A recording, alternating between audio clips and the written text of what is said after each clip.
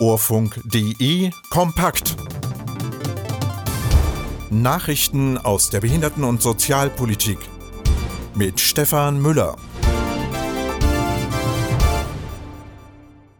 Staatsanwaltschaft reicht Klage gegen 4 Mitarbeiter einer Behinderteneinrichtung ein. Aktion Mensch ruft zum überlegenen Energiesparen auf. Österreich will Gebärdensprache in allen Schulfächern einführen und Ottmar Miles-Paul erhält Bundesverdienstkreuz. Weil sie behinderte Menschen misshandelt haben sollen, hat die Staatsanwaltschaft Bielefeld Klage gegen 4 ehemalige Mitarbeiter einer Einrichtung in Bad Oeynhausen eingereicht. Die Staatsanwaltschaft wirft ihnen Freiheitsberaubung und in Teilen gefährliche Körperverletzung vor. Wie die Waltropper Zeitung berichtet, seien behinderte Menschen in der Einrichtung eingesperrt und mit Tränengas misshandelt worden. Laut Anklage sollen die Beschuldigten als leitende Angestellte dafür verantwortlich gewesen sein, dass aggressive oder sich gefährdende Menschen in hunderten Fällen tagelang in ihren Zimmern eingesperrt, mit Gurten fixiert und mit starken Medikamenten ruhig gestellt worden seien. Die bereits Angeklagten seien auf freiem Fuß, dem ehemaligen Geschäftsbereichsleiter sei gekündigt worden und habe Hausverbot. In Nordrhein-Westfalen wollen Politik und Akteure der Behindertenhilfe Menschen mit Behinderungen besser vor Gewalt schützen. Sozialminister Laumann hatte am Dienstag eine entsprechende gemeinsame Absichtserklärung unterzeichnet. Gemeinsames Ziel sei es, Menschen wirksamer vor Gewalt zu schützen, die in Behinderteneinrichtungen leben und arbeiten. Wie es heißt, wollen die Akteure bis zum Ende der Legislaturperiode im Jahre 2027 konkrete Maßnahmen vorbereiten und umsetzen.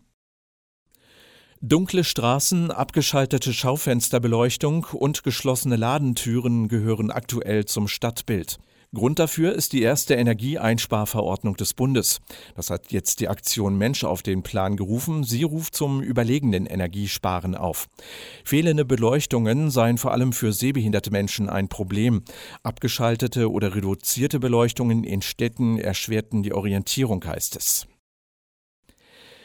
In Österreich ist ab dem Schuljahr 2023/24 Gebärdensprache in allen Schulfächern vorgesehen. Nach Informationen des Nachrichtenmagazins Bizeps Info sei der Bundesbildungsminister aufgefordert worden, einen inklusiven Lehrplan zur österreichischen Gebärdensprache zu erlassen. Damit sei sichergestellt, dass Gebärdensprache als Unterrichtssprache eingesetzt werde und damit auch die Rechte gehörloser Menschen geachtet werden. Das erklärte die grüne Sprecherin für Menschen mit Behinderungen Heike Grebin. Der Behindertenrechtler Ottmar Miles-Paul ist mit dem Bundesverdienstkreuz am Bande ausgezeichnet worden. Bundesarbeits- und Sozialminister Heil zeichnete Miles-Paul am 20. September mit dem Verdienstorden der Bundesrepublik Deutschland aus. Unter anderem baute der seh- und hörbehinderte Publizist von 1993 bis 1999 als Geschäftsführer die Interessenvertretung Selbstbestimmt Leben Deutschland auf. Seit Jahrzehnten setzt sich Miles-Paul für die Selbstbestimmung und Teilhabe von Menschen mit Behinderungen sowie für eine barrierefreie Umweltgestaltung ein. Der Sozialverband Niedersachsen ist als Verband des Jahres 2022 ausgezeichnet worden. Die Deutsche Gesellschaft für Verbandsmanagement wählte den Landesverband in der Kategorie Interessenvertretung und Kommunikation aus. Der Verband gewann den Preis für seine Kampagne Wie groß ist dein Armutsschatten? Armut und Armutsgefährdung ist für den SOVD ein zentrales Anliegen. Die Jury lobte, der SOVD habe mit dem neuen Begriff Armutsschatten einen guten Weg gefunden, um das Thema Armut auf verschiedenen Kanälen dauerhaft in der Öffentlichkeit zu verankern und sichtbar zu machen. Alle 4 Sekunden stirbt ein Mensch an Hunger. 238 nationale und internationale Nichtregierungsorganisationen fordern deshalb die Staats- und Regierungschefs aller Länder auf, bei der kommenden UN-Generalversammlung Maßnahmen zu beschließen, um die sich zuspitzende Hungerkrise zu bekämpfen.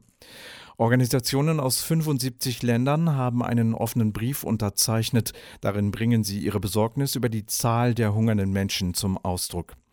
50 Millionen Menschen in 45 Ländern seien aktuell nur noch einen Schritt vom Hungertod entfernt, heißt es. An der Spitze stehen Somalia, Afghanistan, Haiti, Jemen und Südsudan. Soweit die Meldungen, Redakteur und Sprecher Stefan Müller. Diese Meldungen stammen unter anderem aus dem Infopool der Kobinet Nachrichten von Horus Aktuell und DBSV Direkt.